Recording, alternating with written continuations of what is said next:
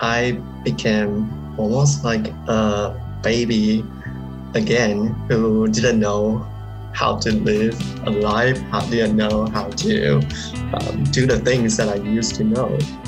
You're listening to CWC Talks, a podcast from the University of Florida Counseling and Wellness Center. In each episode, we discuss mental health topics related to the experience of being a student and share the struggles and joys of taking care of your mental health while in college. Please note, CWC Talks is not a substitute for counseling and may be sensitive for people who have experienced trauma. All guest views are their own and do not speak for the CWC, the University of Florida, or the mental health profession as a whole. In this episode, Dr. Sarah Nash speaks with Dr. Xiuyi Wang about his experience as an international student in the U.S.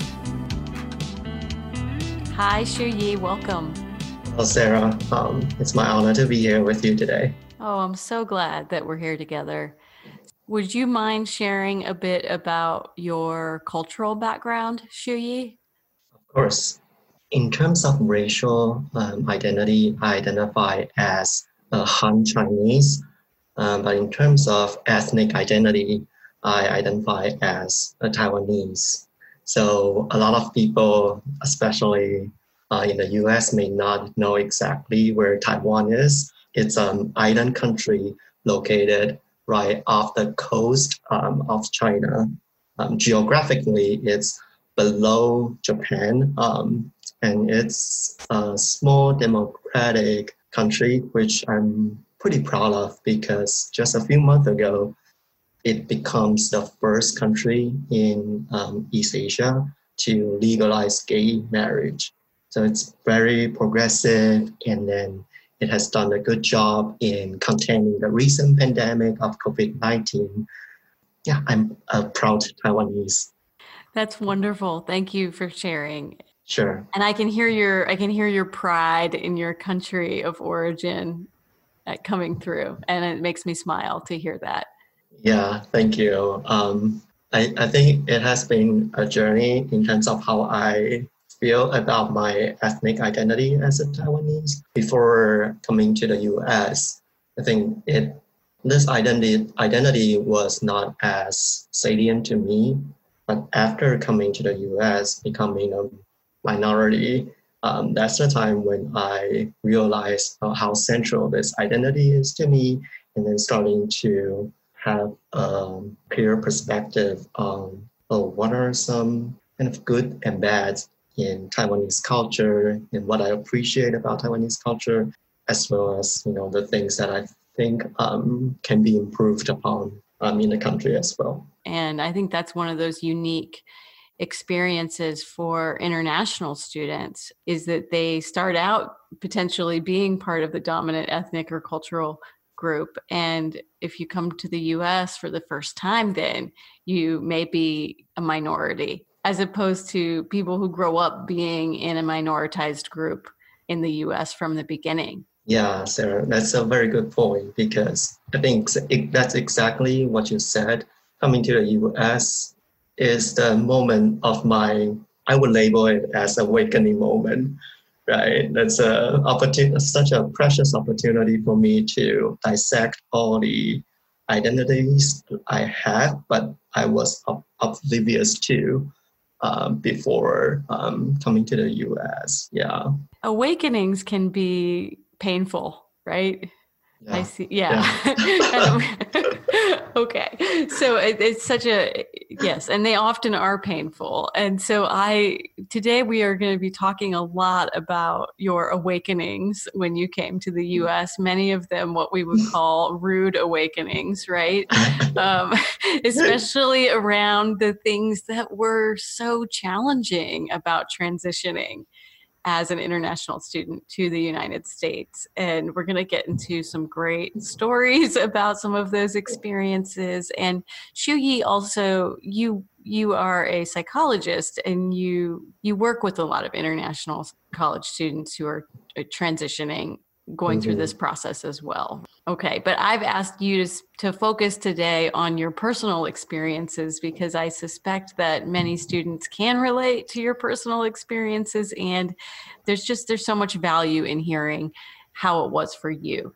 You have kindly agreed to that today. Yeah, I am happy to share, and hopefully, my experience will be resonating with some other international students, but I also recognize that it's a very unique journey for everyone. So like today, as you said, we will be focusing mostly on my personal journey, but I really hope that all international students who just arrived in this country would embrace this adventure. Yeah.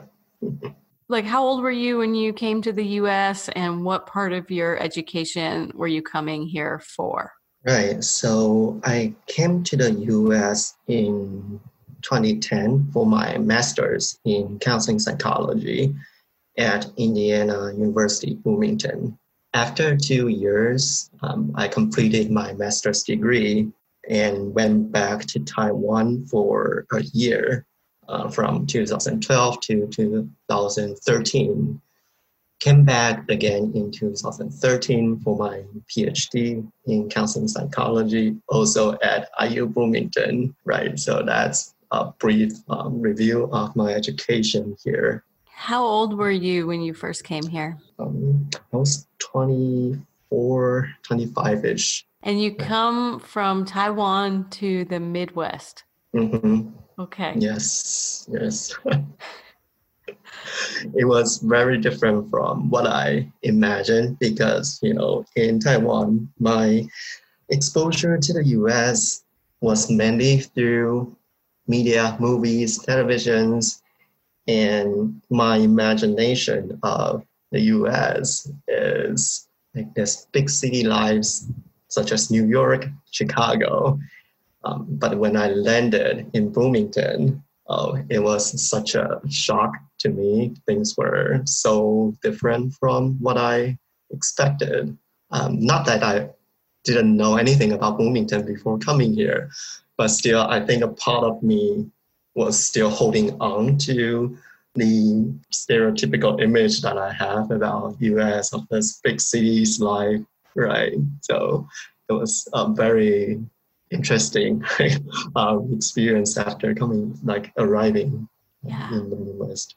Not living up to the media representations that you'd grown up with. And I'm thinking the Midwest too has its own very unique set of customs and regional.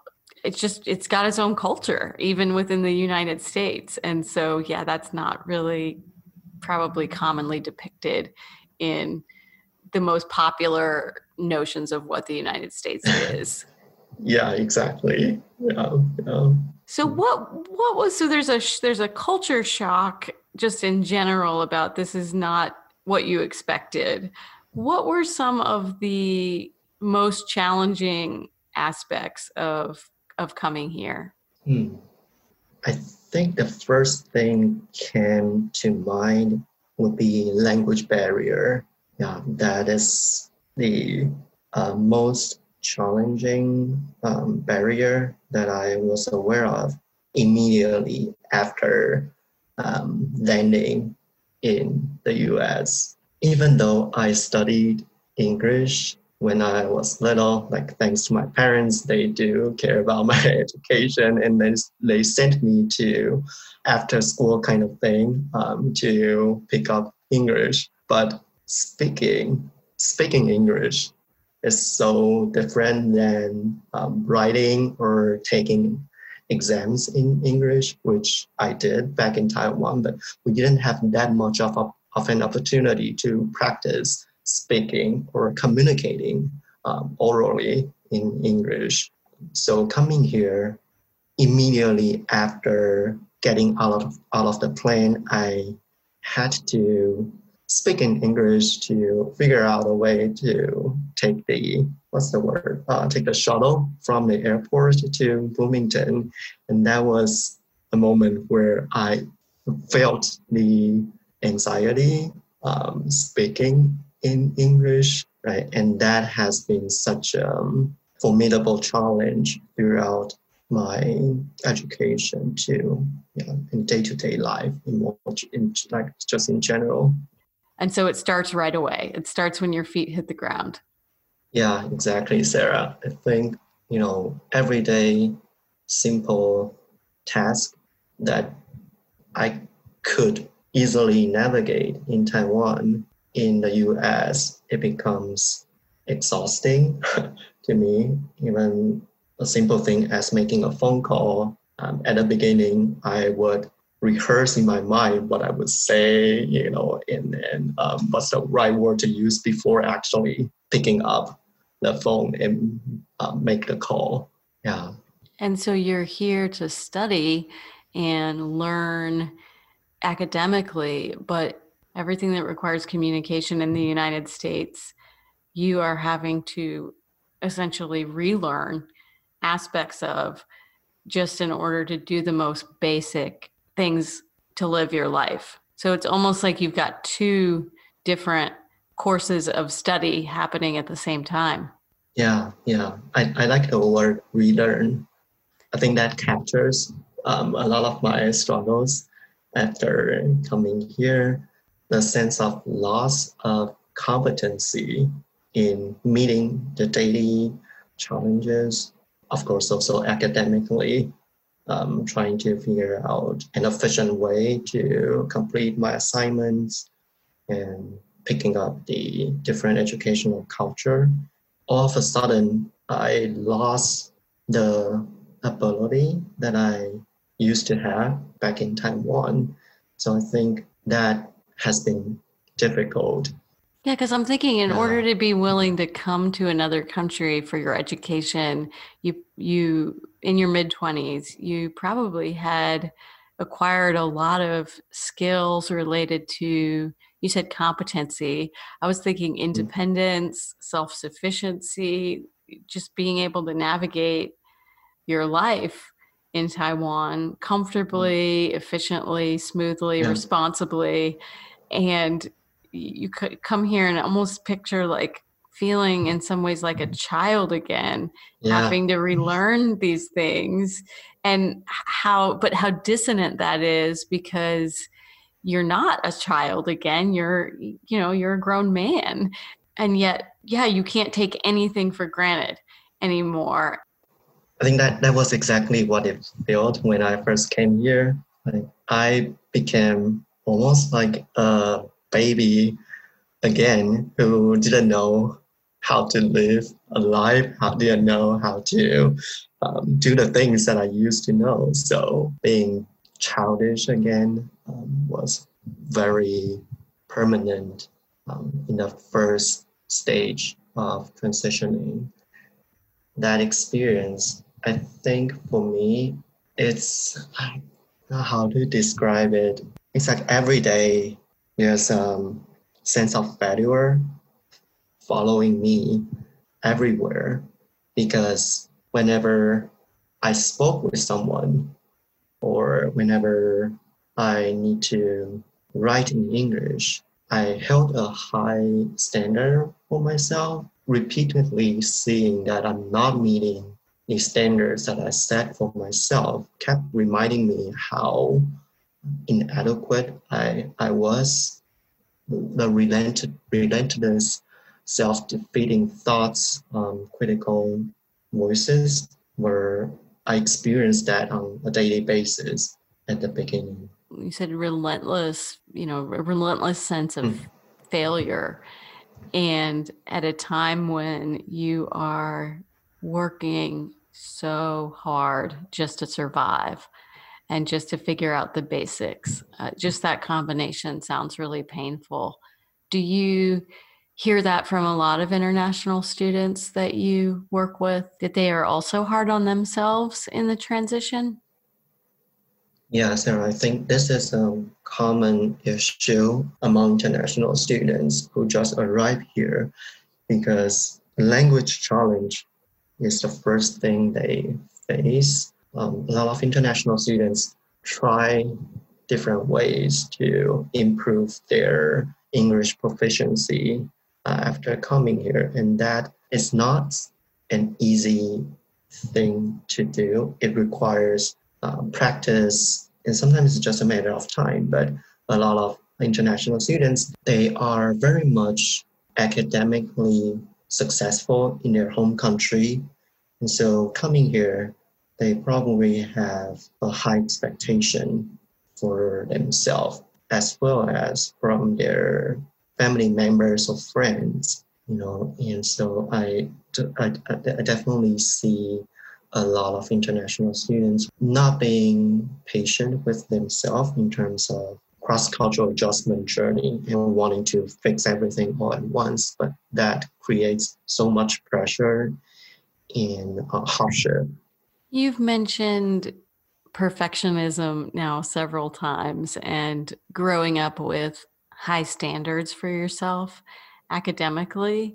I wonder if you might share a story about the school system in Taiwan and the kinds of cultural values around being very high achieving and high performing that you grew up with. Yeah, sure, Sarah. I think in Taiwan, there's a very narrow focus on academic achievement for students. And the society just in general values academic success more than any other things. So growing up with my parents also had a high expectation for me. And actually just by the meaning of my name, it conveys that, my parents' expectation for me, like the meaning of my name, the first character, Shu, means book. And the second character, E, means perseverance. Wow. If you put the two together, like my parents really want me to be persistent in reading and achieving, highly in the school system. So growing up, I constantly was ranked pretty much on the top of my classes. And so that becomes a central identity to me, being academically successful. And the school system, the education system reinforces that idea in that things are very different right now. But when I was in elementary school or middle school, the physical corporal punishment was very much still a thing. So anything less than, after we took an exam and the teacher would hand down the results after the exam according to the students who had the highest scores. But anything less than 100% will be punished. Yeah, so I think for me, that kind of planted the seed of perfectionism in my mind, that anything less than 100% is not acceptable. Wow. Right. And the punishment was what? It depends. Typically, it will be some, how do you say that? Like splash? Is that the word that you use? Like spank? Like spanking, spank? yeah. Or slap? Like they would hit you? Yes, yeah. Wow. And some teachers, they have different preference in terms of the places that they would hit you. The location of the spanking? Yeah, the location, right. The most typical location would be the hands. And some teachers would do the butt. That's another common location too. And this would be in front of your classmates? Yes. Wow. So there's a really strong internal and external motivation to get perfect grades. Exactly. In that environment, I mean, I imagine it was fairly successful. Like, I imagine being a student in that environment, I would be highly motivated not to get punished physically, and also like the social shame that I imagine comes with that kind of punishment. So I'm not endorsing it, but I'm imagining it's fairly effective. Right, and that was an acceptable cultural practice back at that time. Right now, it was unlawful, but when I was young, it was acceptable. Parents consented to that as well.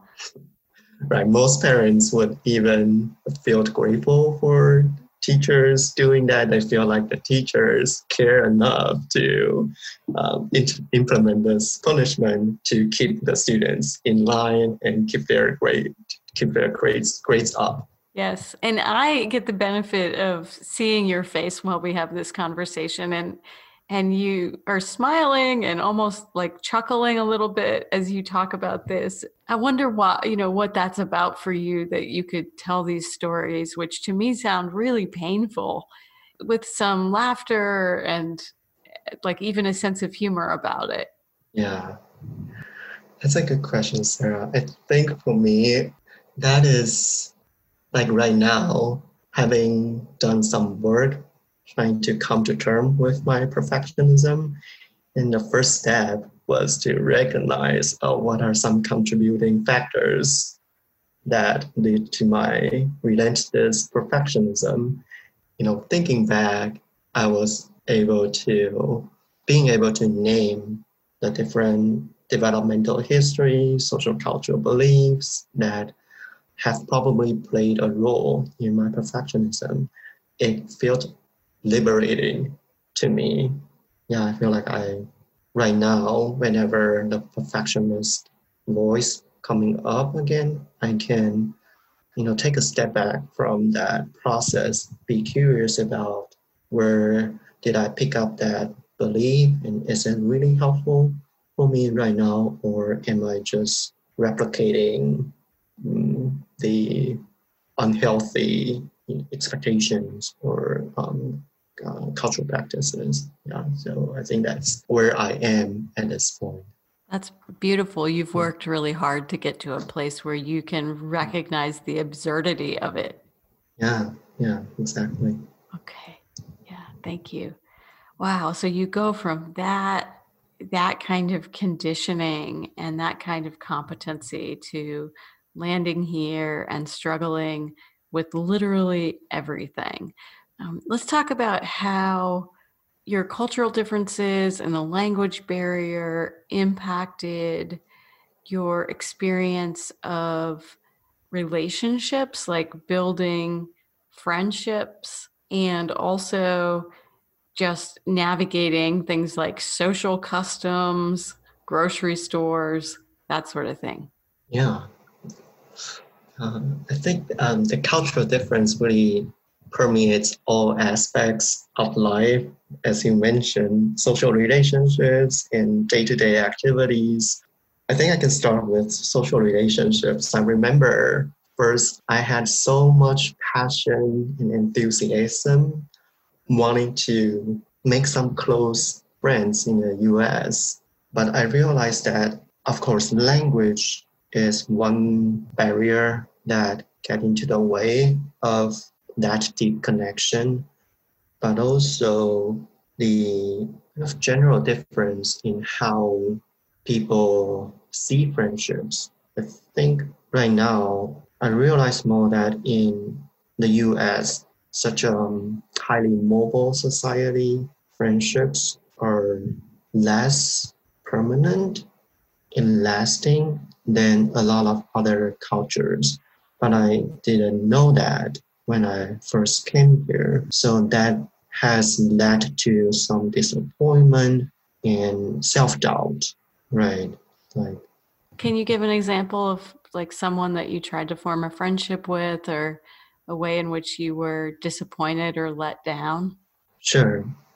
One event that has been so vivid in my mind was a time when I was in my master's. I thought I was fairly close to a friend.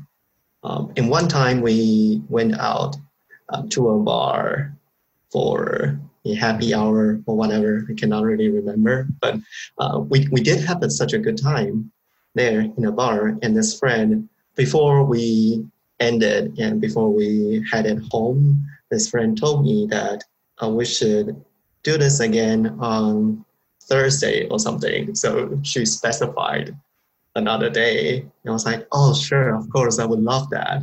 And at that time, I also had part-time job on campus. And then I had a shift on Thursday, but I found a substitute for my shift. just really excited about this another opportunity to hang out with this friend. And starting from the afternoon, I was looking at my phone, expecting a call from her, but nothing happened. So I was confused at that time, like not knowing what that meant. Yeah, and then even after that particular event, there was another time I also remembered clearly was before we graduated from the master's program. The same group of people, like that friend and other friends in a cohort, we were talking about having a hot pot gathering in a friend's place. And so I went out to prepare all the materials for the hot pot. And then again, it didn't happen. So yeah, those were some memories came to mind. Oh, gosh, and I'm thinking those, again, you're laughing, but I can imagine how deeply disappointing and painful that was at the time. Like in both of those stories, you did a lot of preparation to make yourself available. Yeah. Right. So you're right. And that, like back then, I felt, confused, disappointed, frustrated, rejected, right, even. Yeah. Right. And not even sure if this friendship meant as much to me as to them. Yeah. Right. I'm wondering if some of those experiences led you to seek out students from Taiwan or from Asian cultures, or, how did you navigate that? Yeah, Sarah. So I think, I think it's fair to say that when I first came here, I was more active in expanding my social circle with people from the dominant culture.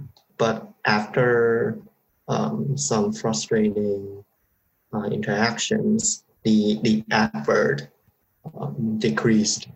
Like I just let it happen more naturally in terms of me kind of really reaching out or going out of my way to meet people from the dominant culture. Yeah, so my social circle, I think, gradually becomes more of people coming from like Taiwanese people. Yeah.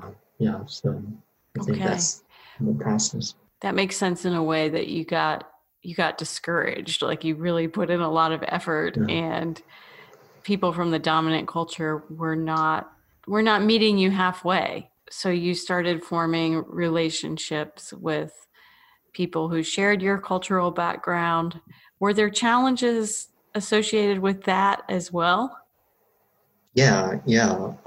I can definitely talk about the challenges, forming relationships with Taiwanese people. But I do want to say that I think the frustration coming from my effort trying to connect with people from the US, it was definitely a difficult time when I first came here. But right now, I understand that it's simply a different way of people viewing relationships, and it's not necessarily applicable to all, US Americans.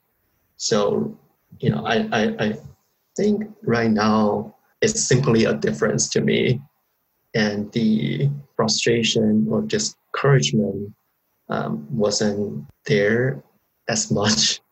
Yeah. Okay. So it's almost, it sounds like you're saying initially it was very painful and it felt very personal.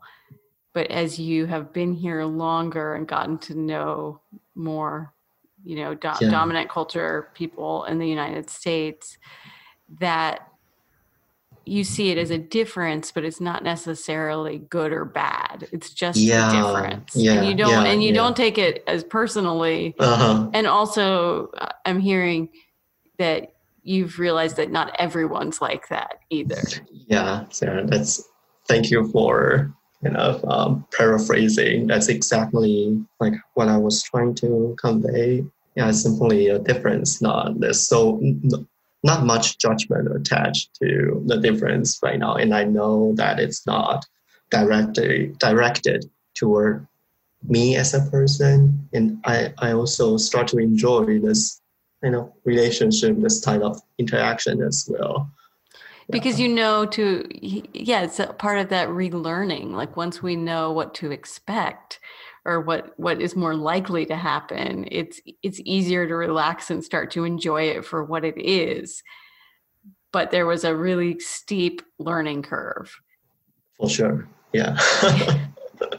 Right, and I kind of going back to your original question about my relationships with other Taiwanese people. There's also a challenge there because the social circle is more restricted. The Taiwanese international students in the school is not a really big population.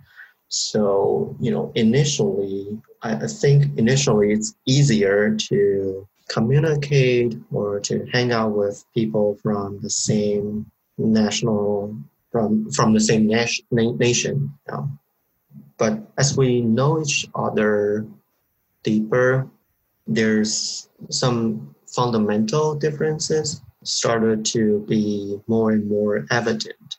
But in that restricted circle, I feel more constrained in terms of the ways that I can manage those differences in opinions, in thoughts, in political affiliation, things like that.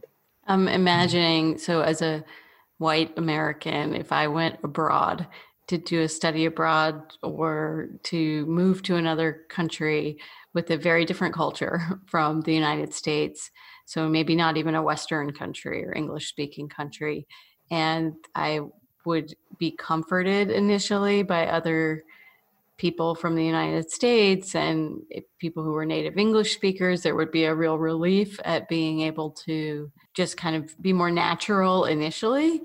But just because we're white and from the United States doesn't mean we really have anything deeper in common, right? And so it might, so that initial relief followed by other issues that can arise, like political differences, religious differences, just personality differences.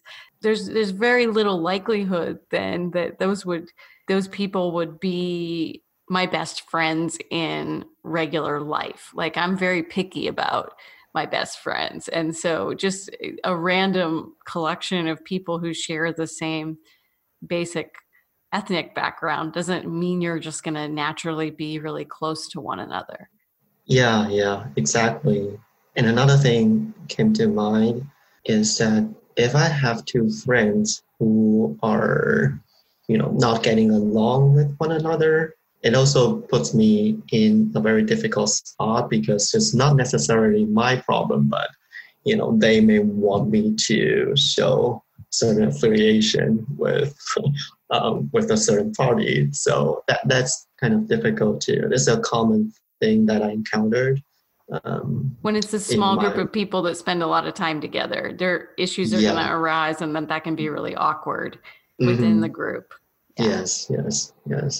As you experienced these social difficulties, did you wonder if people were discriminating against you based on your cultural background, your racial identity?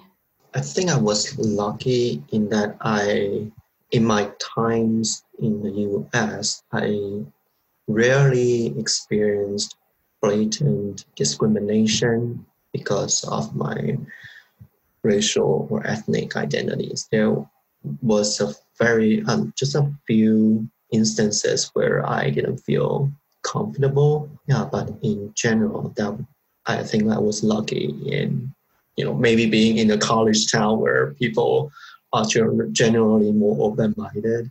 That wasn't, too much of a challenge for me. Were you aware of as a Taiwanese or Asian appearing individual, like, were you aware of being part of a model minority when you came here? Were you aware that that was a thing? Yeah, I think when I first came here, most of my energy was spent on trying to survive.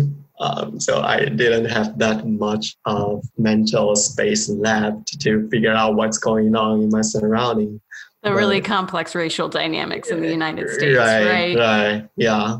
But from like later on, when I learned more about the racial dynamics in the US, like it really opened my mind and gave me the vocabularies to describe some of my experiences. Right?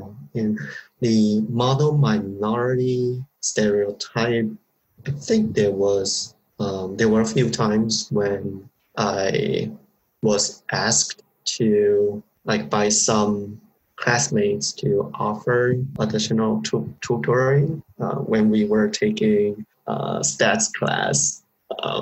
Yeah. So that's bad. Yeah. Oh. I wanted to also ask you, before we kind of transition to reflecting on, what you've learned about yourself and talking about some of that stuff kind of based on where you are today, I wanted for us to talk about, make sure we hit on the financial challenges. I imagine that coming to the US for school is very expensive, and you pay higher tuition rates, flights home are very expensive. And yeah, I mean, higher education is already very expensive. As an international student, even more so. What types of financial challenges did you encounter? Yeah. So that was a big thing, a very real stress when I was a student. Because as you know, international students pay the full tuition fee, and not all international students come from an affluent family background. So for me, I took a big amount of loan from Taiwanese government in order to come here. Yeah, so I had to try all the ways that I can to cut down my expenses. Even that means lowering my quality of living. And then also, probably not everyone knows that international students have certain restrictions when it comes to work. International students are mainly only allowed to work on campus. So any jobs off campus is not a choice for international students. And on-campus student jobs are usually pay very low wages, right? Yes, yeah. So I think I started off picking up, because when I first came here, I didn't have, let me backtrack a little bit. In order to find an on-campus job, typically a SSN, Social Security number, is required. But for most newly arrived international students, we don't have that now. So the first thing that I did after coming here was finding jobs on the discussion board, like thing at IU. At IU, we have a place where people can post information, like things to sell, kind of like Craigslist. IU's version Craigslist. Yeah, and there was a section on jobs. Yeah, that's where I went for first. So cleaning jobs and all the experiments, like being a participant in some experiments. Yeah, so those were the jobs that I started off when I came here. Wow, and that you didn't need a social security number for? No, right. The cleaning jobs were off records, like paying cash in person, so that's pretty much not regulated by anything. right? But very limited, but very, very limited. And you needed to start making money quickly when you arrived. Yeah. So in addition to finding those limited opportunities to increase my income, the other way is to cut down my expense, right? And it can be done in different ways, such as buying food that is less nutritious, so they're more affordable. Or whenever I learn of an on-campus event that includes free food, I would go. A lot of pizza, huh? As much free pizza as you could. Yeah. For sure. Yeah. Or limiting my entertainment, like not traveling or going home less than I want. Right. Going back to visit family and friends in Taiwan. Yeah. How often were you able to go back? In my master's, I didn't go back for 2 years. So I came for the master's program and, went back only after I graduated. Oh my gosh, that is a long time. It was 2 years. But starting my PhD, I began going back home once a year. Even then, so much life happens in a year. And I'm just imagining going through how much happens in a year for your family, your friends, for you personally. And you add in all of the social challenges that we've been talking about, right? So the difficulty really finding the right people over here to really bond with and feel close to, and not being able to go back home. It just sounds so lonely. You're right, Sarah. That's a lot of alone time. And, that reminds me of what an international student shared with me that just stuck with me. Like this person said they can go a week without talking to anyone except saying hi to the bus driver. Yeah, so I think that social isolation, the feeling of loneliness, is so difficult for a lot of international students.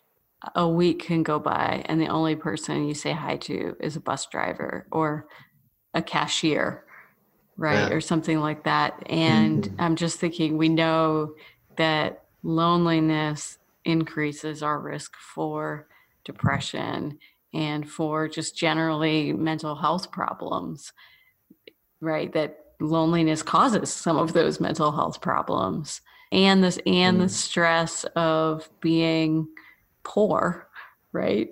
In a new country. I feel like I'm really lucky in the sense that I had some supportive advisors, and I was in counseling psychology program, which typically, people in counseling psychology are more aware of the cultural differences, are more inclusive.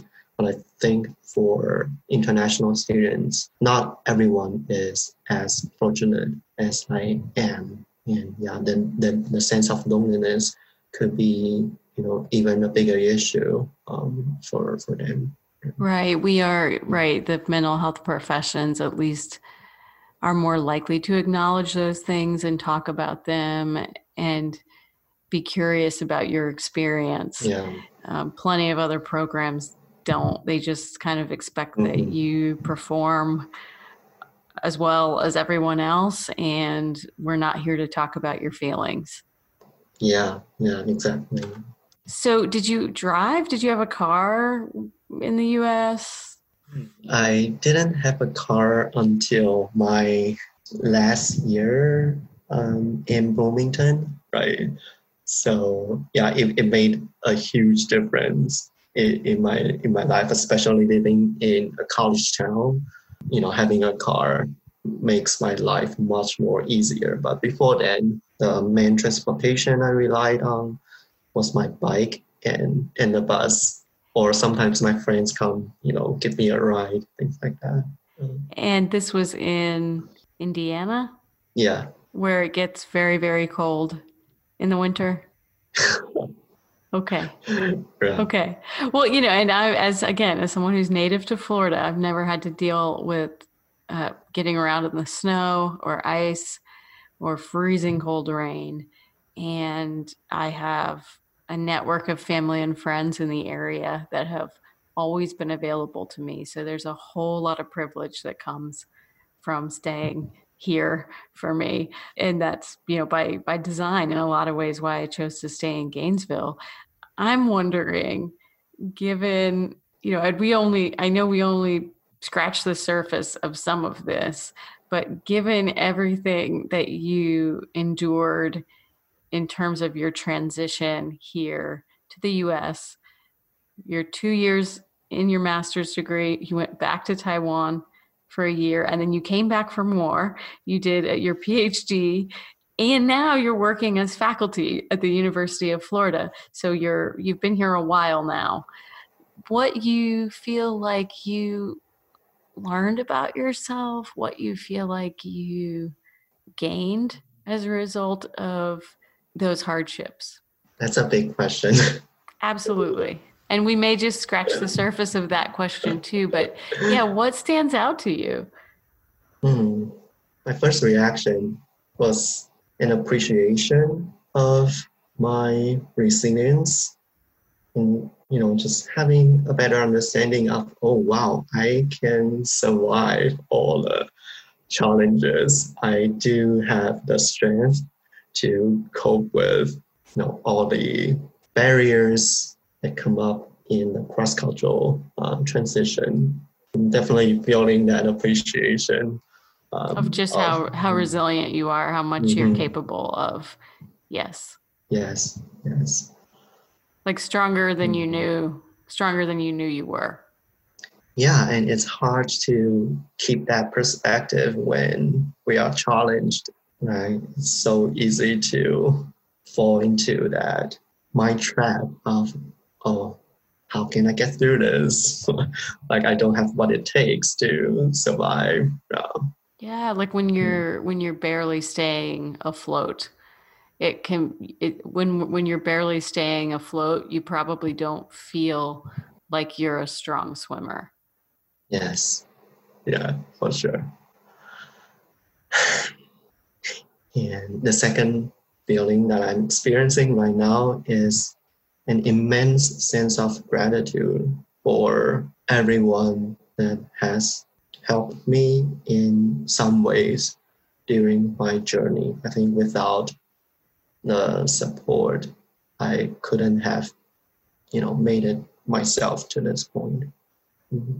What about your perfectionism? What's happened to your sense of needing to be perfect? Well, it's still there. Darn it. Yeah, but I think it's more like a background noise to me now. It's not taking up the central stage in my mind. It's still there, but it can be there. I can still function without being overly influenced by that voice. So I think I have in some ways come to terms with not being perfect, and then with that perfectionist voice being in the background. What about your friendships, your community, your social circle here in the US? I think also with time, I have made some really close friends in each of my stages here in the US. Like when I was in my master's, there were some close friends, and in my PhD, I have also gotten close with some friends, and even right now with my colleagues, I really feel a sense of belonging that I didn't feel before. And of course, it's hard to not feel lonely nowadays when we are still in like under this pandemic and experiencing the stay-at-home order. But I feel like there's a group of people I can rely on, I can reach out to right now. So I really appreciate that. I'm glad to hear that that part has gotten better over time. Yeah, for sure. You know, when we were preparing for this interview, you had said just the amount of energy that it took to work on all of the barriers to adjusting and transitioning and just getting through your day-to-day life was so intense. And you also had shared that all of the significant changes and transitions that you were going through here brought up a sense of loss. And Kenneth Wang has this notion of cross-cultural loss. And I wonder if we could just touch on that here at the end. Yeah, sure. I think when I read the notion cross-cultural loss, again, by the researcher Kenneth Wang, it resonated with me so deeply because it captures my experiences in this journey, in that relocating to a new environment involves losses at multiple levels, like your social life, social customs, educational system, everything like that, and the competence as well. Food. Yeah. Music. Mm-hmm. And even, you rights and privileges as a citizen, right? Like you lost so many privileges when you came here. Right. Yeah. I think that may be less evident for U.S. citizens, but for international students, one thing that we have to be constantly aware of is, make sure our visa is valid, and that requires, taking a certain amount of credit hours per semester. And like right now, under the social political climate, traveling can be an issue as well. So yeah, those all of the things that are taken for granted for a U.S. citizens are something that international students have to worry about. And, we didn't even get into the challenges of doing a master's degree and a PhD, right? Of all of the academic rigors that you encountered.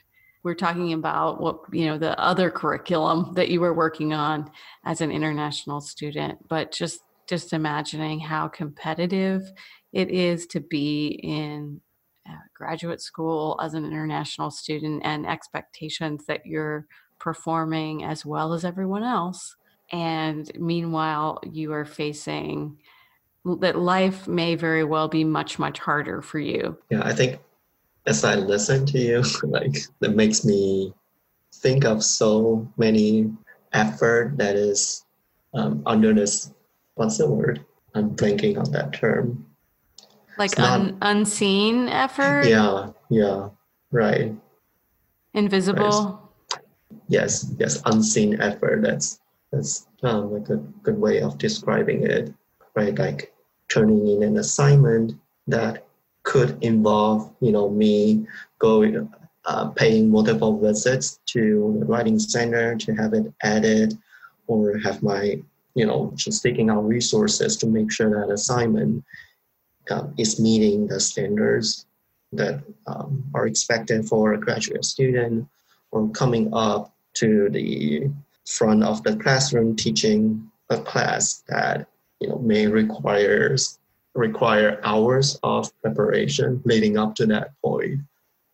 Hours of additional preparation, right? Yeah. On top of what would already need to be doing. Mm-hmm. Yes. What would you say to young Shu Yi, who was just landing in the country many years ago, if you could go back in time and whisper a few things to him as he is arriving in the United States?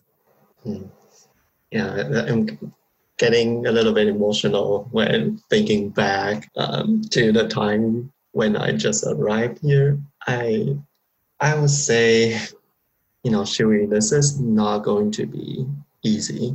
The years ahead of you will be full of frustration, painful self-criticism, sacrifice.